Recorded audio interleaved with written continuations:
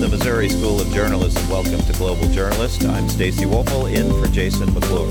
We bring you a special edition of the program today, a conversation with documentary filmmaker Stanley Nelson. Chances are you've seen Nelson's work on your local PBS station, featured on the programs American Experience and American Masters. His films often chronicle important institutions and moments in our past, from the Black Panthers to the Black Press, from Wounded Knee to Jonestown. Nelson is a MacArthur Genius Fellow and has been awarded the Peabody Award, the Lifetime Achievement Award from the National Academy of Television Arts and Sciences, and received the National Medal in the Humanities from President Barack Obama. Nelson and his wife, Marcia Smith, are the founders of Firelight Media, a production company with the mission to produce films that expose injustice, illuminate the power of community, and tell a history seldom told. The company works to develop the careers of young filmmakers interested in telling underrepresented stories. Stanley Nelson, welcome. Thank you so much. Well, it always seems like the first place to start here is how you became a documentary filmmaker. What led you to this?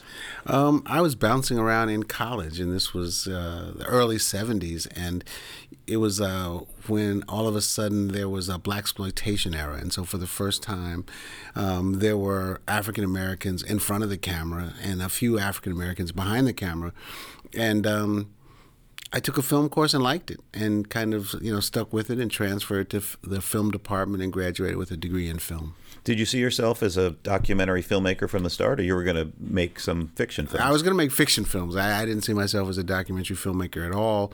One of my professors was the great documentary filmmaker D.A. Pennebaker, and I used to have arguments all the time about documentaries, because I said documentaries were dead, and he said documentaries were the way to go. But when I got out of school, I was looking for a job, and I happened to get a job with William Greaves, who was kind of the dean of black documentary filmmakers. And so I got a job with Bill and got into docs and stayed there. Well, he was one of your mentors, I understand. And who else did you look up to at that time? Nobody. Mm-hmm. So there were not that many African Americans making films, and again, I wasn't that interested in making docs. I got a job with Bill, and it was great. But I was looking more at fiction films. I really liked a lot of the Japanese filmmakers, fiction filmmakers, Kurosawa, and kind of that scope of and the beauty of their films. So I was much more into that than I was into docs. So what was your first documentary? What led you down this path? The first film I made was independent documentary I made was $2 and a Dream, about Madam C.J. and A'Lelia Walker. And I had been kind of bouncing around the documentary world for 5 or 6 years, and suddenly a light bulb went off. I was like, hey, wait, this is a good idea for a film, because my grandfather was Madam C.J. Walker's partner and her lawyer, and so it's funny that it took me 5 years to realize that would make a good film, because it was kind of not only a great story, but it was also a family story. So that was the first film I made. Yeah, I think a lot of filmmakers end up with maybe a family connection to get started. We see you go to Sundance or another festival, and it'll be somebody's first film, and it'll be about a family member or something like that. So was that an easy way in? You had the history built in a little bit already? Well, I mean, I think it's good for your first film to make a film that you can make. You don't want to make the history of the modern world or something like that. You want to make a film where you have the resources. And if it's a family story, you got your family right there. You have the pictures right there. You have, and one of the things that I found when I made that film that made that film really work was that I was interviewing these women who work for the Madam C.J. Walker company. They might have worked for the company in the 20s, and so now they were in their 80s, but they remembered my grandfather. My grandfather was their boss, and so they remembered my grandfather. They remembered my mother as a little girl. So there's this little bit of magic that's happening in those interviews that came from that family connection. Mm-hmm. So as your career progressed, did you feel like you had a mission in the stories you were trying to tell? What developed there? I felt in some ways that I had a mission. I felt that, when I got into filmmaking, there weren't very many African-American filmmakers, and definitely not very many African-American documentary filmmakers. I felt that, there was the films that we were seeing were Shaft and Superfly and those kind of films, Blackula kind of films about, drug dealers and pimps strippers and prostitutes. And I didn't grow up that way. Those weren't the people that I knew. I felt that there was a whole other world that needed to be explored. My mother was a librarian and my father was a dentist. And that's the way I grew up, and I felt that story, those stories were valid stories that needed to be told. You didn't see other African American filmmakers when you were starting out, and did you feel that you always had a responsibility to be a role model, even as a young filmmaker? No, I didn't. I was just trying to make films. I wasn't trying to be a role model as a person, or even as a filmmaker. Even my films. I think people have a right to make any film they want to make. I'm not saying that every film should be something heavy or something. Or people should choose the path that I chose. That's the path that I chose because it was the right thing for me. Mm-hmm. When I watch your films, I think about the voices that we hear in them and the people, the experts, and they're not the people I see in a lot of other films. And so how do you go about choosing who appears in the films, who has the expertise? Well, a lot of times, if the film is a kind of modern history, the civil rights movement on, we're trying to find people who are part of it as much as we possibly can. Usually, we have to kind of augment that with some historians, but our first look is not, for historians. It's fairly easy to find historians, they're around and you can get them to talk, but we're really trying to find people who lived through those experiences, who lived through the Black Panther experience, who lived through the Freedom Rides, Freedom Summer, to try to find the people who were actually part of those experiences and have the story told from their point of view as much as we can. And sometimes we're really lucky because in the film we did on Jonestown, we found that a lot of people who lived through the experience then wrote books. Mm-hmm. And so they function not only as participants in this chapter in history, but also as kind of historians. Right. The one film that stands out to me, and we're about the same age, and so growing up and hearing about the Black Panthers on the news, I grew up as a white teenager and young man in suburbs of St. Louis. And so what I heard about the Black Panthers on the news was, I came to realize after watching your film, such a small part of their story. Mm-hmm. And so how difficult is it to go find the rest of that story that the mainstream media hasn't really told? It's interesting you ask that question because one of the things that we wanted to do in the Panthers was tell the kind of alternate history. So I grew up, as an African American in New York City, and so the Panthers that I heard of at that time were very different. I heard of new people who joined the Panthers. I knew people who were very committed, to social change who joined the Panthers, who weren't bloodthirsty, white people hating maniacs. And so that was what we wanted to look into. Those people's story, and it's this kind of domino effect. Once you start, doing research, you start finding people, and then hopefully they'll give you some other people, and they'll give you some others. And one thing that's happened with the internet is that people talk to each other. So people say, they kind of look you up and they look at your other films and, what you've done. And when you walk in the door after maybe talking to them on the phone, they kind of know a little bit about you.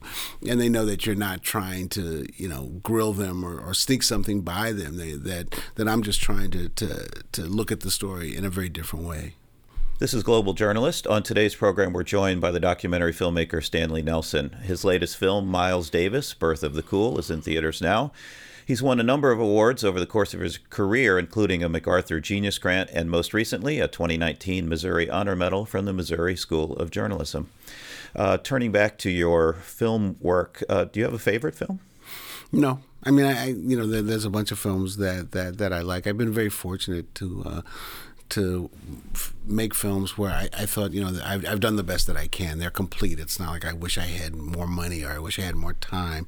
I made the films I wanted to make. I really like the film on Miles Davis, because it's the last film that I made, and I think that I poured everything that I know into that film. I think it's there, so I really like that film. But there are a bunch of them that I think I like a lot. We were talking about the Miles Davis film earlier, and so how long in the edit room for that one? Yeah, we spent 56 weeks in the edit room, and when I say 56 weeks, I mean 56 weeks, 40 to 50-hour days. It's not like what we would work a day. We were working full time in the edit room, and it shows. I think that's what we want to do. We want to put every penny that we spend up on the screen, whether it's in the shooting or in the edit room, and it took that amount of time to kind of find the film, and for the film to find us, and I think it lives and breathes on the screen. Mm-hmm.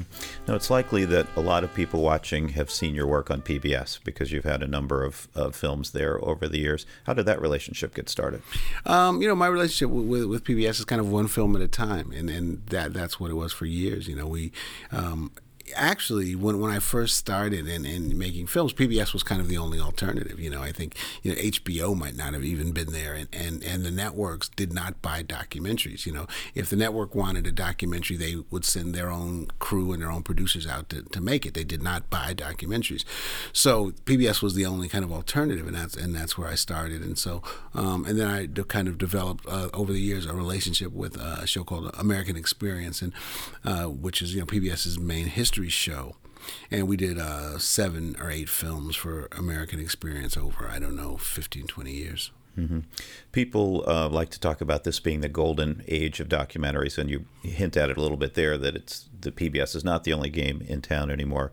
How have you seen that change what's being made and what the audience is able to see? Well, I think it's really important when we talk about the golden age is to talk about the golden age for who, so that we make we work with filmmakers in the program, the lab that we do, and it's their first or second film. And we've worked with a lot of filmmakers who make great films, and their films win Emmys and Peabodys, and these huge awards. But then they have a really hard time making another one, because a lot of the streamers and cable providers, what they want is a track record. They want to know that if they're going to give you, $1.5 million or whatever. I mean, filmmaking is very expensive. Documentary filmmaking is very expensive.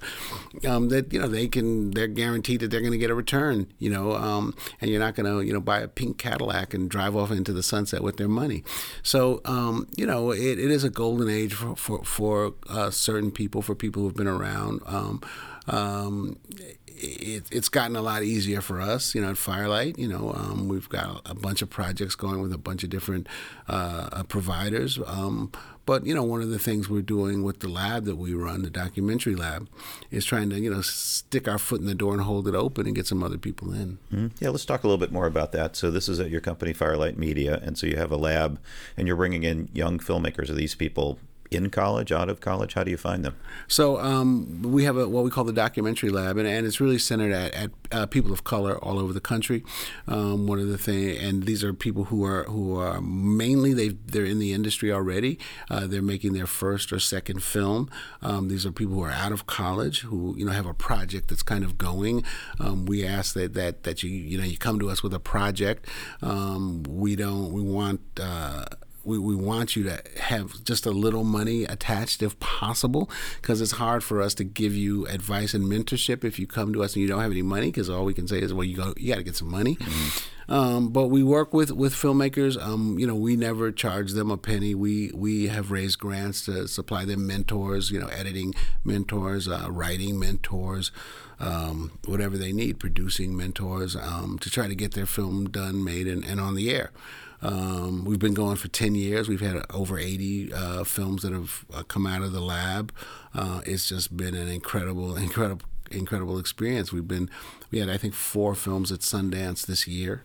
So it's been very successful. We just had our open call. We had 8 slots to fill, and we had 220 applications. So, Do you see a spot in the future where you don't need to do that anymore? That the opportunities come for everybody equally?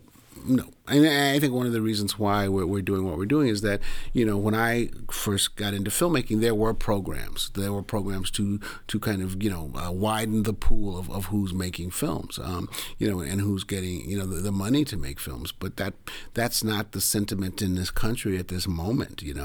That's just not where we are.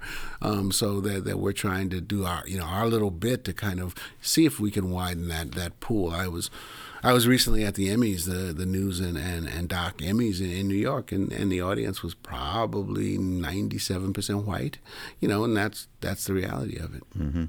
That's probably a good segue into your relationship with Starbucks. So how did you get connected? Obviously, Starbucks had some issues with customer service in Philadelphia a couple of years ago, and decided to go big with how it wanted to react. Yeah, Starbucks, to their credit, decided, the incident was two African American guys. The manager called the police because they were there, basically. And Starbucks, decided what they were going to do was shut down all their stores, for a whole afternoon and do some training for their employees all across the country. And they wanted to make a 10-minute film about that they called The Story of Access, about the idea of access to these public spaces that in a large part the civil rights movement was a battle to make these places open and equal. And so Starbucks asked us to make a 10-minute film that I'm really, really, really proud of the film. You can see it on YouTube. If you go to Stanley Nelson and Starbucks, it'll pop up. It's a very different film. I've never really seen anything like it. It's a lot of it is just African Americans of all different ages and sexes talking about experiences that they have when they go into public spaces and experiences that we don't talk about. Not only the white folk, but we don't talk about them among ourselves. Mm-hmm. Did Starbucks tell you what they wanted, or just left it open and you came up with that idea? We came up with the idea. There was some back and forth about after that, but we came up with the idea of people really just speaking to camera about incidents, and we wanted it to be not people talking about like one incident that they had. We didn't want it to be something that you could watch and say, oh, you just ran into the wrong guy that day. You ran, and that guy was an idiot who ran that store. But people talking about how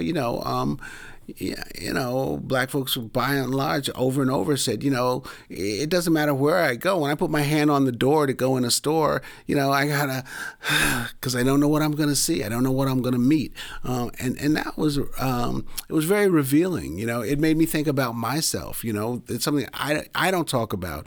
I don't talk about it with my kids, because I have to be strong. I don't want my kids to think that I feel, in any way strange going anywhere. Right? I'm dad. And I'm that guy. So it was really interesting because we found that these were things that black people didn't even talk about amongst themselves. Is growing up, I think it's safe to say about myself, I didn't really understand white privilege until I was much older. Mm-hmm. You may have recognized it sooner than I did. Is that something that is being addressed in the documentary world? No. I mean, I think, look, one of the things that I've learned from making films and historical films, is that what happens in this world and what happens in this country, is not this kind of like, upward thing that, into the light. It's this roller coaster, like that. That's how it goes. And we're on a roller coaster now, and I'd say, I don't know if we're at the bottom, but we're pretty far down there, where when we talk about, equality and making progress, as kind of human beings. I think we're just not really in a great place now. There's this sense that there's some kind of scarcity and we're all fighting for this same thing, and that's just false. It doesn't exist. A reminder that you're tuned in to Global Journalist. I'm Stacy Woelfel in for Jason McClure. On today's special edition, we're talking with filmmaker Stanley Nelson. If you're interested in more Global Journalists, check us out online at globaljournalist.org. You can see videocasts of this show on YouTube and Facebook, or subscribe to our podcast on Spotify, iTunes, or NPR Podcasts. What advice do you have for young people entering the field now? You're working with them in your lab. You're talking to them here on campus. What's your advice? I got a lot of advice. And I think one of the main things for young people is that they make sure that this is what they want to do, that they make sure they love it. It's hard to be really good at something unless you like it, unless you're in love with it. Especially to be a journalist, to be a documentary filmmaker. It's crazy. Long hours of work. On weekends, it's a lot of stuff, and it's not like my life is sitting here with you on television. This is something very rare and a real privilege and an honor. But I think that's really important. The other thing I try to stress to young people is learn the equipment. You got to learn the equipment. And the equipment, it gets simpler and simpler. But know how to do sound, know how to do camera, know what good writing is. All those things I think are really important for young people. Mm-hmm. On the latest film, on the Miles Davis film, what was the mix of the crew here? You had young people cutting their teeth on this one, or well, we always use a lot of interns, and we had a great situation where we had an editing intern who was in his last couple of months at NYU. He came to us as an editing intern. He was there for a few months. Then the assistant editor left because she got pregnant and had to leave. And then he became the assistant editor and ended up sharing an editing credit on the film. So he went from intern to editor on one film. And he's now working with us as an editor on another film. That's an exciting move to get that credit so early in his career.